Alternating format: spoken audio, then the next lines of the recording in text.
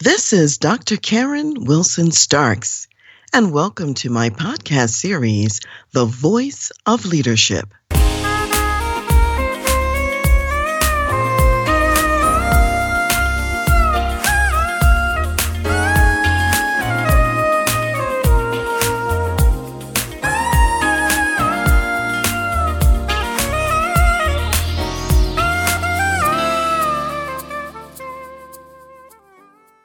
Hi, this is Dr. Karen Wilson Starks, host of The Voice of Leadership and Dr. Karen Speaks Leadership.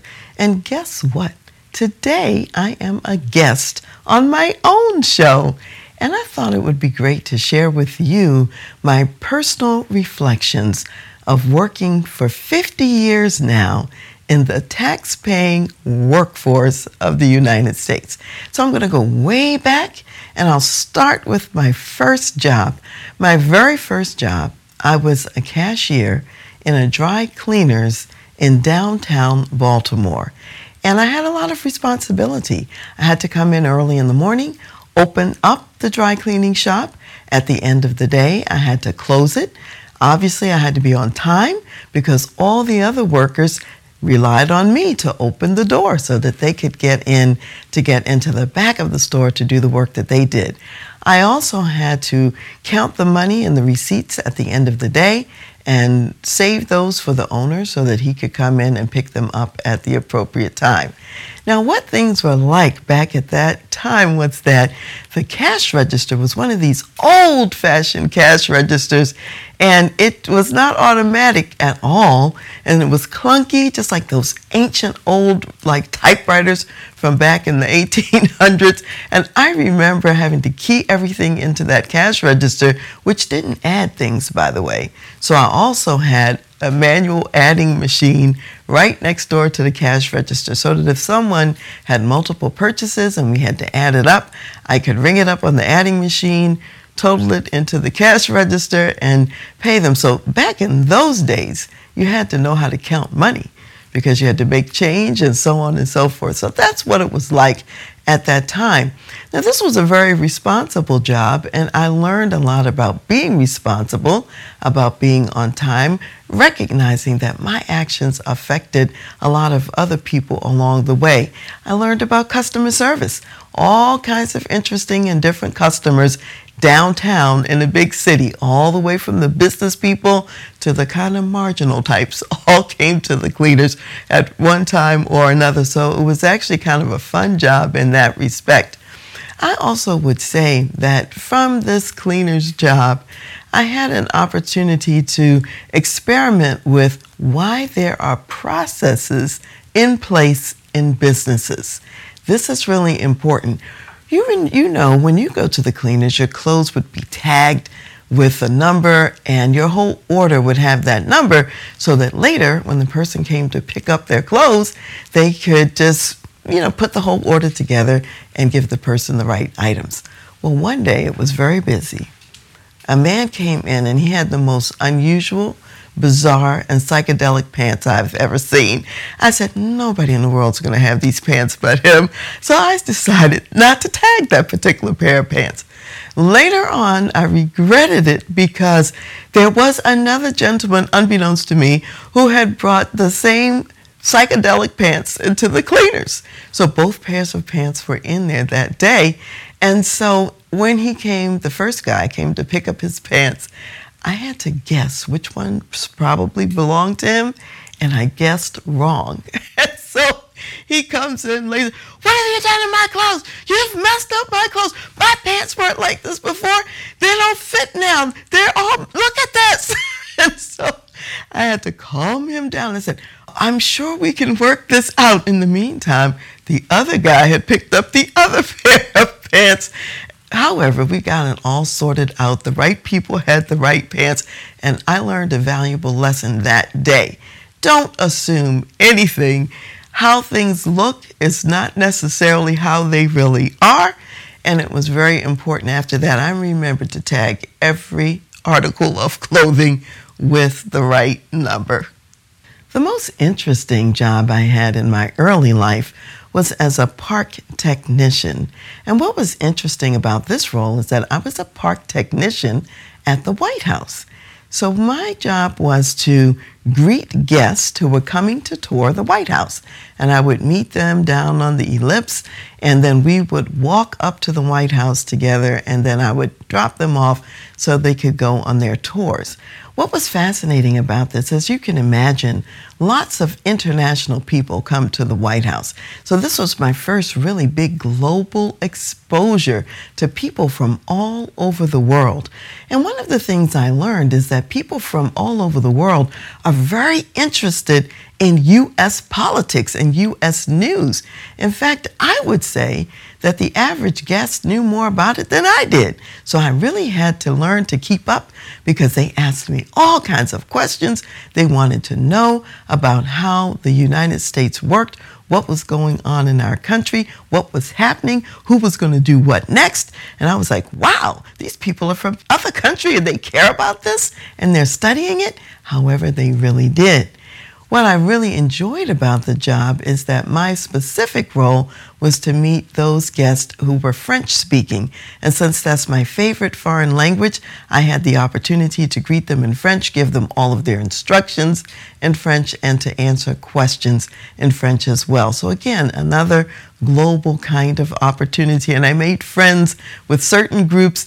One of my favorite, they were from Marseille out of France, and that was just a wonderful, wonderful, fun, friendly, and engaging group that I met along the way. The other thing that was kind of interesting about this job is that I wore a park ranger uniform. So there was the pants, the shirt, the hat, everything you see a park ranger wearing. That's what we wore as park technicians. So it was unique in that respect. And I was a child who grew up only wearing dresses, only wearing skirts. This was the first time I'd ever worn pants. It was really to wear pants in this role and in this particular job. It was also my first outdoor job where I was walking back and forth all day from the White House and the pickup points. It was hot and it was humid there in Washington, D.C., yet it was a unique role, and I wouldn't trade it for anything because of the exposures and what I learned from that position. Now, I would say both of these early career jobs gave me incredible information about taxes. So in the first job in the cleaners, I was shocked when I got my check back because I had calculated how much money I should make. However, I forgot that Uncle Sam had to take his part too. So I said, where's the rest of my money? Oh, taxes. That's what I had to pay. So I learned that in the first job, and I was like, that was quite a bite. And then in the second job, what I learned is that the more I worked, in many respects, the less I made. If I tried to do overtime, then I would go into the next tax bracket, which meant that more money was taken out of my check. And although I might have worked 10, 15 hours over, the amount I got back for that work was less than what you might get for 5 hours over. And I was really shocked by that. So I've learned the reality of taxes and how it impacts your paycheck in the United States. One of the benefits of early jobs is they teach you a lot about the world and how the world works. So one of my college jobs, I was a supervisor of a group of people in orientation, the orientation program. So I had student orientation advisors, and then in another case, I had those who were working with parent orientation. And what I discovered is that due to the work-study program, and some people were recipients of work-study funds, even though I was the supervisor, they made more money than I did. And I was shocked by that because I didn't know that that was possible. And I thought, well, if I'm the supervisor, how come I'm not making more money than they are? So there are often other dynamics at play in terms of what happens with salary. And it's the beginning of thinking about what's the reason that you really work? Yes, you need money and you want to earn money for different things. However, there has to be a more intrinsic value for work other than just the finances. And so keep that in mind. Later on, when I was in graduate school, I was looking for a way to fund the next year's education, and every year was different. I had a National Institute of Mental Health scholarship one year, I had a teaching fellowship one year, and this particular year, I was trying to piece together what I was going to do. And my faculty members weren't very helpful in thinking about the possibilities. In fact, my major advisor at the time, he said, well, you know, we really don't think graduate students ought to work because it interferes with their study capacity. And then I said, well, did you work when you were in graduate school? And he said, oh, yes, I worked. I was married. I had children. I said, well, don't you think that if you got through graduate school and you worked, that I can also do the same thing? And so I said, I can see now that I really need to find my own way here. So I did. I looked around on the campus and I found a great job, a fabulous job, which technically was part of being a member of the staff of the university. And with that role came some perks. One perk was I had a faculty sticker for my car, which meant that I could park right outside the graduate school residences and right across the street from the psychology building where I worked every day. I thought, oh, wonderful. I've got this faculty sticker, and the faculty privileges also allowed me to go to the faculty dining room. I was smart enough not to routinely go there because my professors, that's where they went to lunch every day. However, because of my role in the job that I had, I did have to go to the faculty lounge occasionally for staff meetings. And so they looked at me, my professors, and glared at me when I was in there. And I thought, well, you could have helped if you wanted to. But in the end, I ultimately found my own way, and sometimes in life, that's what you have to do. Later, after graduate school, I decided to go into the Army as an Army officer and psychologist. And for me, being in the Army was kind of a shocking experience because people in my family did not routinely go into military service. And in fact, I had a misconception about the people who were in the military. In my community, only those people who couldn't find anything else to do would go into the military. And so that's what I thought it was all about. Where was I wrong? There are so many diverse and interesting people in the military, brilliant, smart people in the military, which shocked me. I didn't expect to see that, and I wondered if I would really fit in. And in fact, I wasn't just going into the military because I wanted to be in the military. For me, it was a means to an end. I really cared about my psychologist development and training. And I knew that the Army had been on the forefront of psychology in World War II and in other times. So I wanted to have the exposure to really difficult and diverse cases in psychology. And I had my eyes set on Walter Reed Hospital. And I had friends who had done residencies in other areas at Walter Reed. And I thought, okay, maybe I should pursue going to Walter Reed. So I wrote to them, and they wrote back and said, oh, yes, thank you for your interest. We'd be glad to have you, and you have to be in the Army as an active duty person. I said, no, never mind. I'm not interested in being in the Army. And of course, once you contact the military, they keep contacting you, trying to find something that would interest you and entice you into being in the military. So the chief psychologist of the Army called, and he said, you know, we are recruiting psychologists right now, and we're offering the Health Profession Scholarship Program. Mind you, I'm at the end of my academic career, so I have like a year left in school. And most people who accept the Health Profession Scholarship Program, they begin at the beginning so that the military funds their whole education. I didn't know about that, so I didn't do that. I said, well, no, I don't know if I really want to do this. He said, well, Congress is closing the window soon, and so why don't you apply? And then if you choose not to accept, you don't have to accept. I said, well, that's fair enough. So that's what I did. I applied, and I waited to see what would happen, and they accepted me. In the meantime, I talked to everyone I knew who had been in the military, who had experienced anything in the military.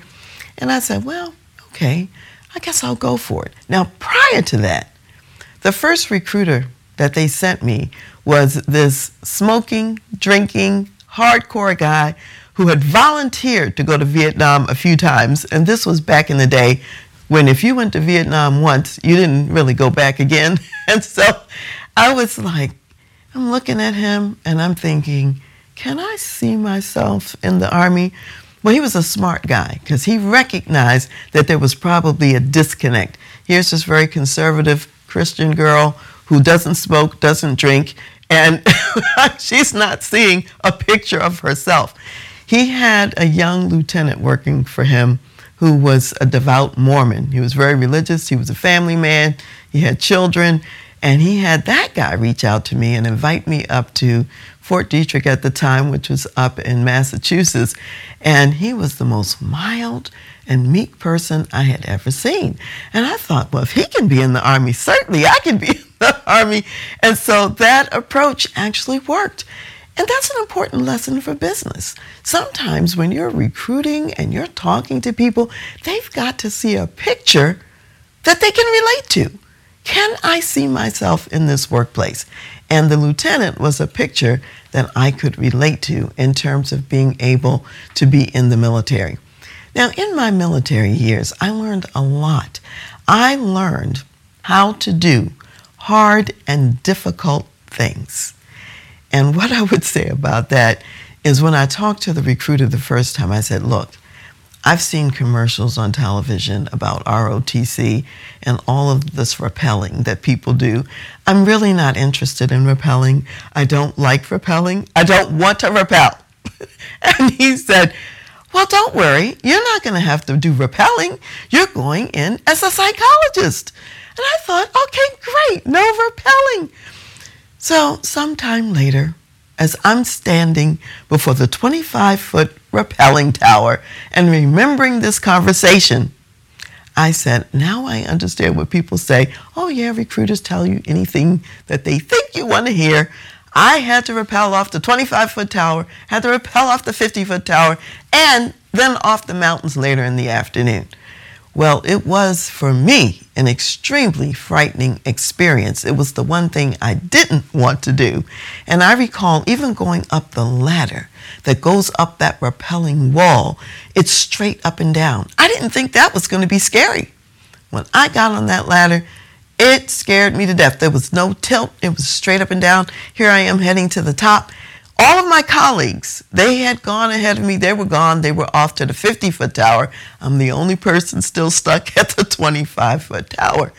Now, there's a sergeant at the top of the wall. And when I get up there, I say to him, I think I've had enough of this. I think I'm not going to do rappelling today. I'm going to go back down. He said, oh, yeah, you're going back down, and you're rappelling down. And I said, oh, no, what? Okay. And so I forgot everything that they taught me on the ground. You get all this briefing on the ground, how the equipment works. I didn't remember it at all. I'm at the top of the wall trying to hold up all of my weight with this rope. I said, well, I can't hold all of this weight. It's too heavy. You're not supposed to hold all of your weight. Let go of the rope. If I let go of the rope, I'm going to die. No, you're not going to die. There's a belay master right down here, and he's waiting. If anything happens to you, he's going to pull the rope and freeze you in midair. Okay, I tried it. I successfully rappelled down the tower. Now, I was still scared of it. I was still frightened. So I made myself go back up that tower a couple more times till I got accustomed to it. Then I went to the 50-foot tower and was able to rappel down that, and then later on for the mountains later in the afternoon. So I say that what I learned in that incident is how important it is to have someone at the top of the wall in your life to remind you what you've learned, that you really can do what you think you can't do, and in fact, they won't let you quit on yourself. That was the role of the sergeant. He would not let me quit on myself. And it's great to have a belay master down there as well, because that's the safety.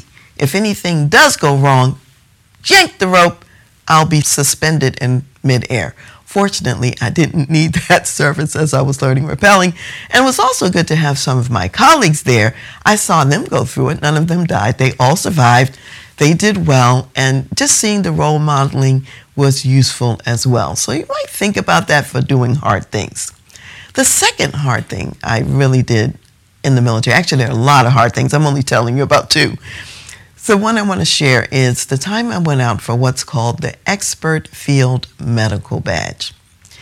This is a very difficult badge to obtain. And there's also a combat version of it, so that if you're in combat and you have to operate as an expert field medic, then you get the badge with the combat insignia attached to it. So I'm at the 1st Infantry Division. I'm the division psychologist, and I'm thinking, what can I do that's going to show some credibility? The infantrymen, they respected the expert infantryman's badge, and they also understood the EFMB, the Expert Field Medical Badge. Many of them had been in Vietnam, and they knew those medics had saved their lives. And so they had a lot of respect for it. So this challenge is extremely difficult. It starts with a written test of all kinds of medical knowledge and so on. 300 people went out for it at the beginning. That number got whittled down to about 150. We went on the 12-mile forced road march. We're full pack, and you had to finish the road march in 3 hours. Extremely difficult to do, 80 pounds on my back, and I was skinnier then. And so doing that was hard enough. That knocked out about half of the rest of the people. The remaining group, we went to the week-long field problem, as it was called. And you're out there, and you're at different medical stations having to do different tasks. You have to start IVs on people in combat conditions. You have to protect patients under gas attacks. You have to triage patients, decide who you can treat and return to duty and who's probably going to die. And you're not going to waste time treating them because you've got to deal with those who can return back to work. You're purifying water. You're doing all kinds of military tasks, loading helicopters with injured patients, so on and so forth. You're doing maneuvers at night, land recon, all kinds of things. And so at the end, 30 people passed this test. And mind you, I mentioned 300 started. And of the 30 who passed, there were 3 women who made it, and I was one of those women. So when I went into the infantry units after that with the EFMB proudly displayed on my chest, I had instant credibility. Oh, she doesn't look too tough. But we know it's tough to do that. She got that.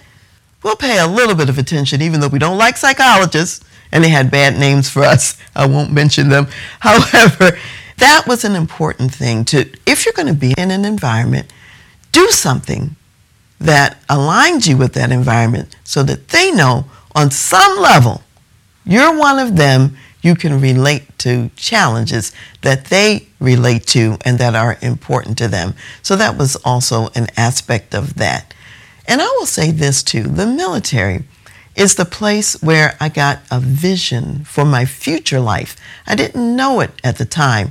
I had always considered being a clinical psychologist. I had considered being in private practice. Never thought about corporate consulting. However, in the Army, we had to do consultations with commanders. We had to speak to leaders, and we had to share with them ways to move forward, to lead more effectively with their units. And I thought, well, this could be really interesting, the business application of psychology. So it was in the military that I first had that thought. And then the very best thing I got out of the military was my wonderful husband, and he and I just celebrated 36 years together, and we met when we were both active duty and stationed at West Point. Later, after I got married, I decided to get out of the military so that my husband and I could be together. And so the next stop for me was Wiesbaden, Germany. And in Wiesbaden, where we lived, there were a number of military wives, spouses of other officers who were there, very talented women, and they had decided, well, there's nothing to do over here, so we're just going to sit around and that's going to be the end. And I said, well, surely there's something to do over here, and I decided to explore and find out what it could be. So I contacted the 97th General Hospital, which was in Frankfurt in Germany, and that was about an hour away by train. And so I found out that a colleague who I had known at Walter Reed was the clinic director of the psych department. I said, fabulous. Networking strikes again. Another opportunity, because he knew me. He knew the nature of my work. He knew that I had been in the Army, so I understood the military. And so I said to him, I know you don't have any positions right now. What I'd like to do is come up on the train once a week and volunteer. And I figured if I volunteered in his clinic, I'd keep my skills up and I'd also be adding value and service to the community. He said, great. What was also interesting is that he was working with children in the exceptional family member department, and that was unusual and unique for me. I was an adult psychologist. However, because I was there volunteering every week, I learned new skills from him. He taught me how to assess children with developmental disabilities and delays, how to work with them, and so on. This went on for a while. Then all of a sudden, he got orders to go elsewhere. This was unexpected. And they did not have another active duty military person to backfill him. And because I was there on site, they said, well, we could temporarily convert this position to a civilian role. And would you be interested in it if we do? I said, sure, that would be wonderful. So when he left, I was now full-time the chief psychologist of the Exceptional Family Member Department. And I also had clinics in Gießen and Hanau, two other communities there where I had other psychologists, colleagues in place, and who I was the supervisor for. So that was a wonderful opportunity, a wonderful example of what it means to create your own opportunity. Sometimes it's not obvious, it doesn't already exist. You have to make it happen, and it's great to know people along the way. After my time in Germany, I finally got to go to a number of different communities and to realize my dream job, what I had always wanted to do since 6th grade, which was to be in private practice as a psychologist. And so I did do that for a number of years, and like I said, in a number of different places. And it was fabulous. I loved it. I loved working with my clients. I loved having my own business, being in private practice, until third-party insurance got to be a little bit crazy. And when that happened, that's when I started looking for maybe some other way to do the work that I really loved and really enjoyed. After my private practice time in a number of cities, my husband and I moved to Colorado Springs. And in Colorado Springs, I started another private practice since that was my pattern and that's what I enjoyed doing. At the same time, I contacted some colleagues. So again, this was networking. These colleagues had been psychologists at the Air Force Academy when I was a psychologist at West Point. And the service academies, we got together and we met and got to work together a little bit.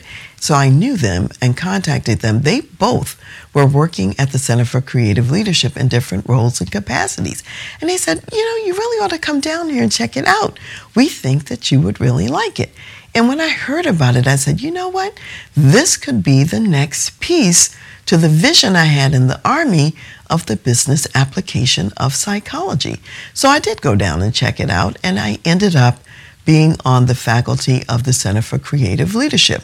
And I also learned their coaching methodology and was on the coaching staff at the same time and managed the coaching staff for a while and was a senior faculty person too. It was there at the Center for Creative Leadership, which is a training organization in leadership, where I learned about corporate executives, what their issues were, the challenges they were running into, and all of those concerns. That's where I learned about it and how to work with those executives. And then I said, well, this is interesting. I kind of like this. This is kind of enjoyable. It was real hard to learn initially because I came from more of an academic, professorial type of a background, and training is the opposite of that.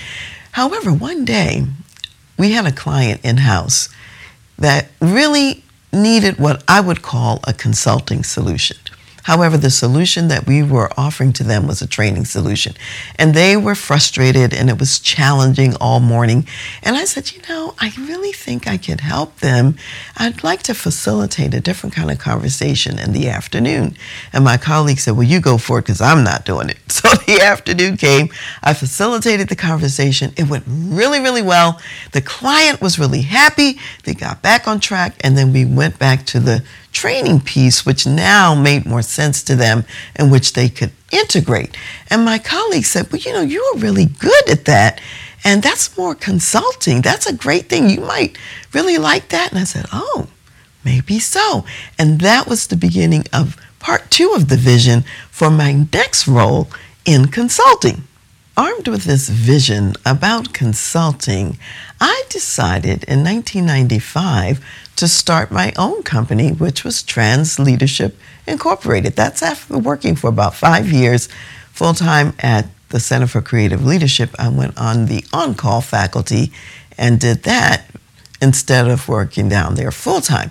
Trans Leadership stands for Leadership Transformations, and it's based on a Bible verse, Romans 12:2, which talks about be not conformed to this world, but be transformed by the renewing of your minds. And I saw myself in a position and role where I was working with my clients to renew their minds, to transform, to think differently. And a lot of times it's hard to act differently if you don't begin to also think a little bit in a different way. And so that's what the company really is all about. And over the years of being in trans leadership, I have worked in all sectors. I've worked with corporate executives, corporate clients, large global businesses mostly. I've also worked in the nonprofit sector, usually major foundations, and also faith-based organizations. I've worked with military, all military branches except for the Marines, although sometimes the Marines would be included in some of the work that I did with other organizations. And then I've also worked with the U.S. government, all different government agencies as well. So that's a lot of experience that I bring to my clients today. What I see, what I learn across all of those sectors, and how they can inform each other, and how the different sectors can also learn from one another along the way. So I've really wanted to start a company where I could run it by the Christian values that are important to me and the values that I hold deeply and dearly. And so I have had the opportunity to do that. And during the pandemic, I also decided to create specific services for Christian executives who are in secular companies. They're non-Christian companies, yet they want to bring all of who they are to work to better the company and also the individuals who work in the company. It's been a joy to actually add that to the mix of what I'm doing. I still work with other values-based clients, no matter what religious persuasion they may come from, or they may not be religious at all, and that's also fine too. So it's been a journey. It's been delightful to be here in trans leadership, and at this point, I consider myself in the wisdom years, which means I can give back in a lot of ways to younger executives who are coming along. When I first started out my career in corporate, most of my clients were older than me, and now I am older than most of my clients, and I've seen a lot, and I can share a lot of what I've seen over the years. More than 30 years ago, when I first started working with corporate clients, here's what the landscape looked like. The classes that I facilitated at the Center for Creative Leadership were predominantly male and predominantly white male. So if the class had about 24 or 26 people, there would usually be only 2 women, maximum 4 women, and most of those people would be white, not people of color. That was the landscape at the time. In addition, when I was hired by the Center for Creative Leadership, I was the first person of color to be hired as a faculty member in the Colorado office. Now, there were more diverse people on some of the other campuses, headquarters campus in Greensboro. However, in Colorado, I was the first one.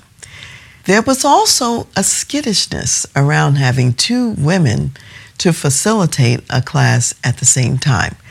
Two men could facilitate, or a man and a woman.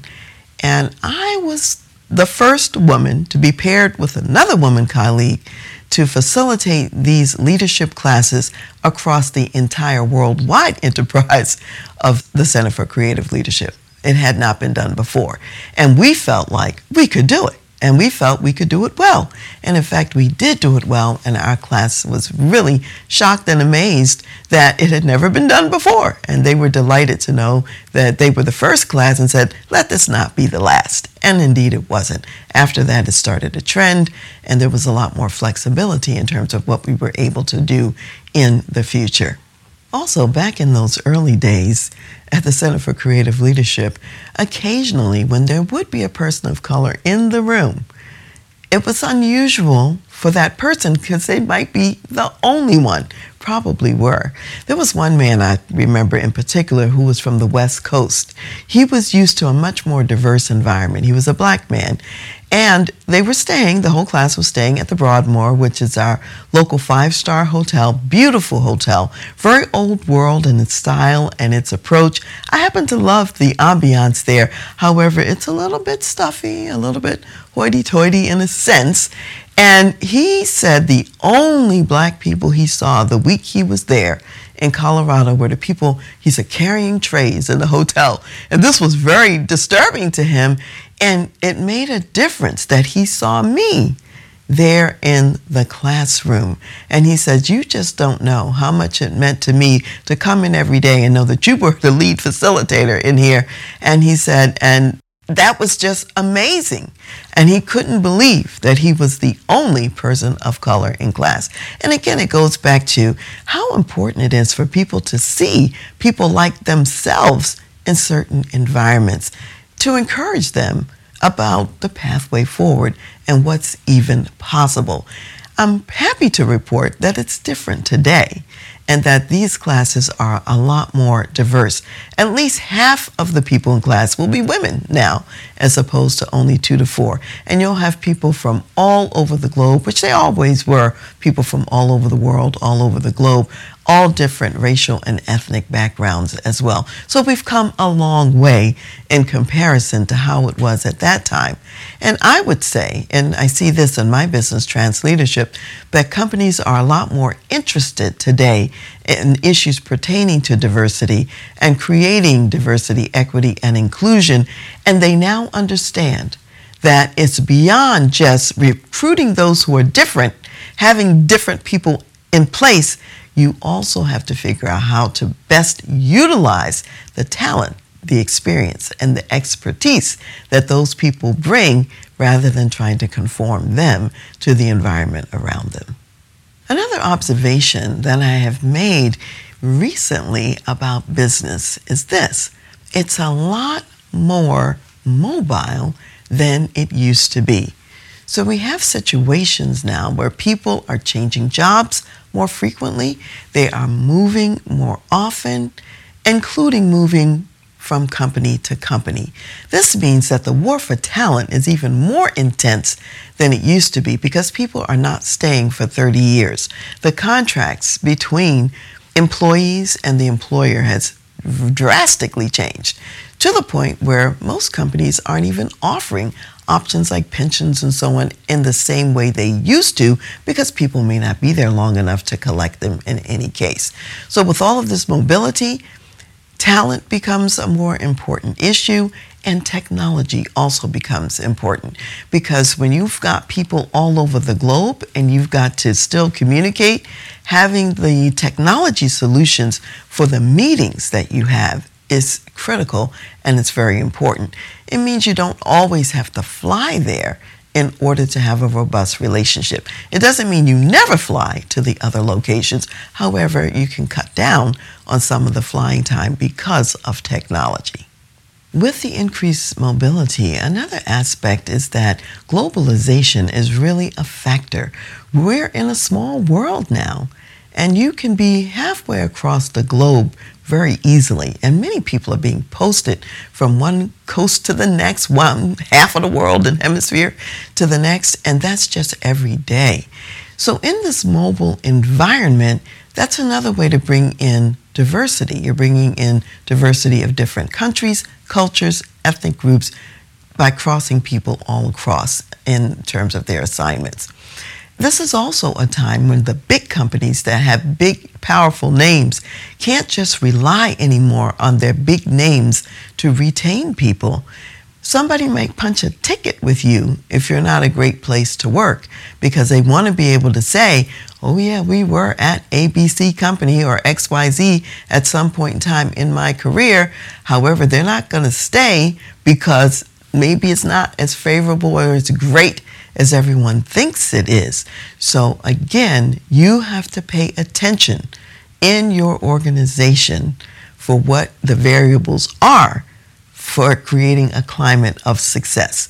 Again, the big name alone is not going to save you. So what are some of those issues that I'm seeing now that I think are important in today's world?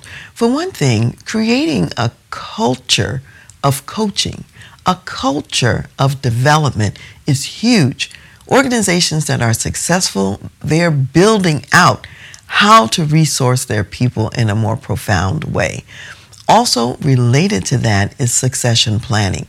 Gone are the days when you had Johnny Jones and he was earmarked for the CEO role. Johnny Jones might be gone by the time the CEO role opens up. So you have to think about bench strength in a much broader way. You have to think about how can I develop all of my people to do the best that they can do? How can I think about each person, not just for a job, maybe for multiple jobs, multiple possibilities that exist today, and even for some possibilities that haven't even been created yet. Because of the movement and the mobility, this is important. So I think that succession planning, thinking about this, is what organizations really need to focus on. And then, of course, anytime you're talking about jobs and people moving, there's the issue of executive recruitment. It's really important to think about executive selection, bringing the right persons at the right time, at the right point in history for your company to achieve whatever it is that you need to achieve. Companies need a lot of help with that. They're often changing executives more than they used to in the past. Executive selection is not easy, so that's a place of intervention as well. And in addition to executive recruitment, there's also executive development and preparing your executives as they're coming in to really hit the ground running. That's very, very important. In addition, that executive has got to develop his or her executive team. That's huge. That's important as well. And throughout your organization, you have high performance teams that also need development. So that's 50 years. 50 years of observations, personal experiences in the tax-paying workforce. There you have it.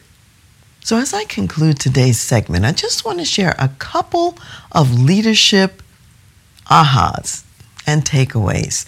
Number one is the importance of learning new skills and abilities. And I already shared with you that in my case, I had to learn how to operate the old-fashioned cash register, and now I'm on to high-tech technology and computers and things that did not exist when I first entered the workforce. I had to learn how to work with adults and then learn how to work with children. And you too will have to learn new skills every day and in every decade of your work life. Next, I think it's important to remember to create your own opportunities. There are opportunities all around us. We just have to have the eyes to see them. Remember to access your networks. You've met lots of people over the years who are in a position to show you what your next step might be. And also remember, as you're accessing your network, get a vision for what the future might look like. You may have an experience that may not materialize today.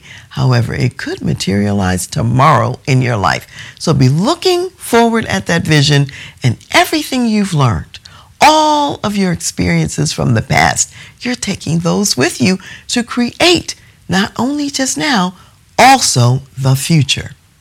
And lastly, whatever you have learned along the way, just as I'm doing right now, remember to share your wisdom years with others. There's always someone coming behind you that may not have walked the path that you're walking, and you can share with them. So I hope you've enjoyed this personal retrospective of my 50 years in the workplace. And here's to you and the next 50 years. Hi, it's Dr. Karen here. Did you know that you can mine the lessons from your own life and work experiences to inspire your teams and your people? So in my book, Lead Yourself First, the Senior Leader's Guide to Engaging Your People for Greater Performance and Impact, I share snippets of my life experiences from childhood all the way up to adulthood. I also share what I learned from these experiences, how that learning informs how I lead today, and I share some examples of how I facilitate my client success with these same principles. So I invite you also to apply the same methodology to your life with reflection questions at the end of each chapter. So when you lead yourself first, you then have a foundation for leading others. In chapter 2, which is called Run Your Own Race, I share some stories from my days as an active duty Army officer, when my approach to running the 2 miles for the physical training test and also my approach for the 12-mile forced road march had to be different from what other people did. So what I would say is dare to be different. Find your own success formula. Sometimes what works for you is different from what works for others. So remember to run your own race, and remember to get your own copy of Lead Yourself First, and you'll find resources for how to run your own race.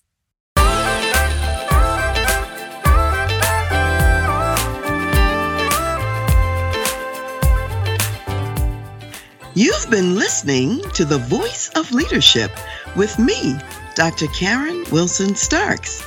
And I want to give a special thanks to jazz saxophonist Ron McMillan for granting us permission to use his gifted music on our show.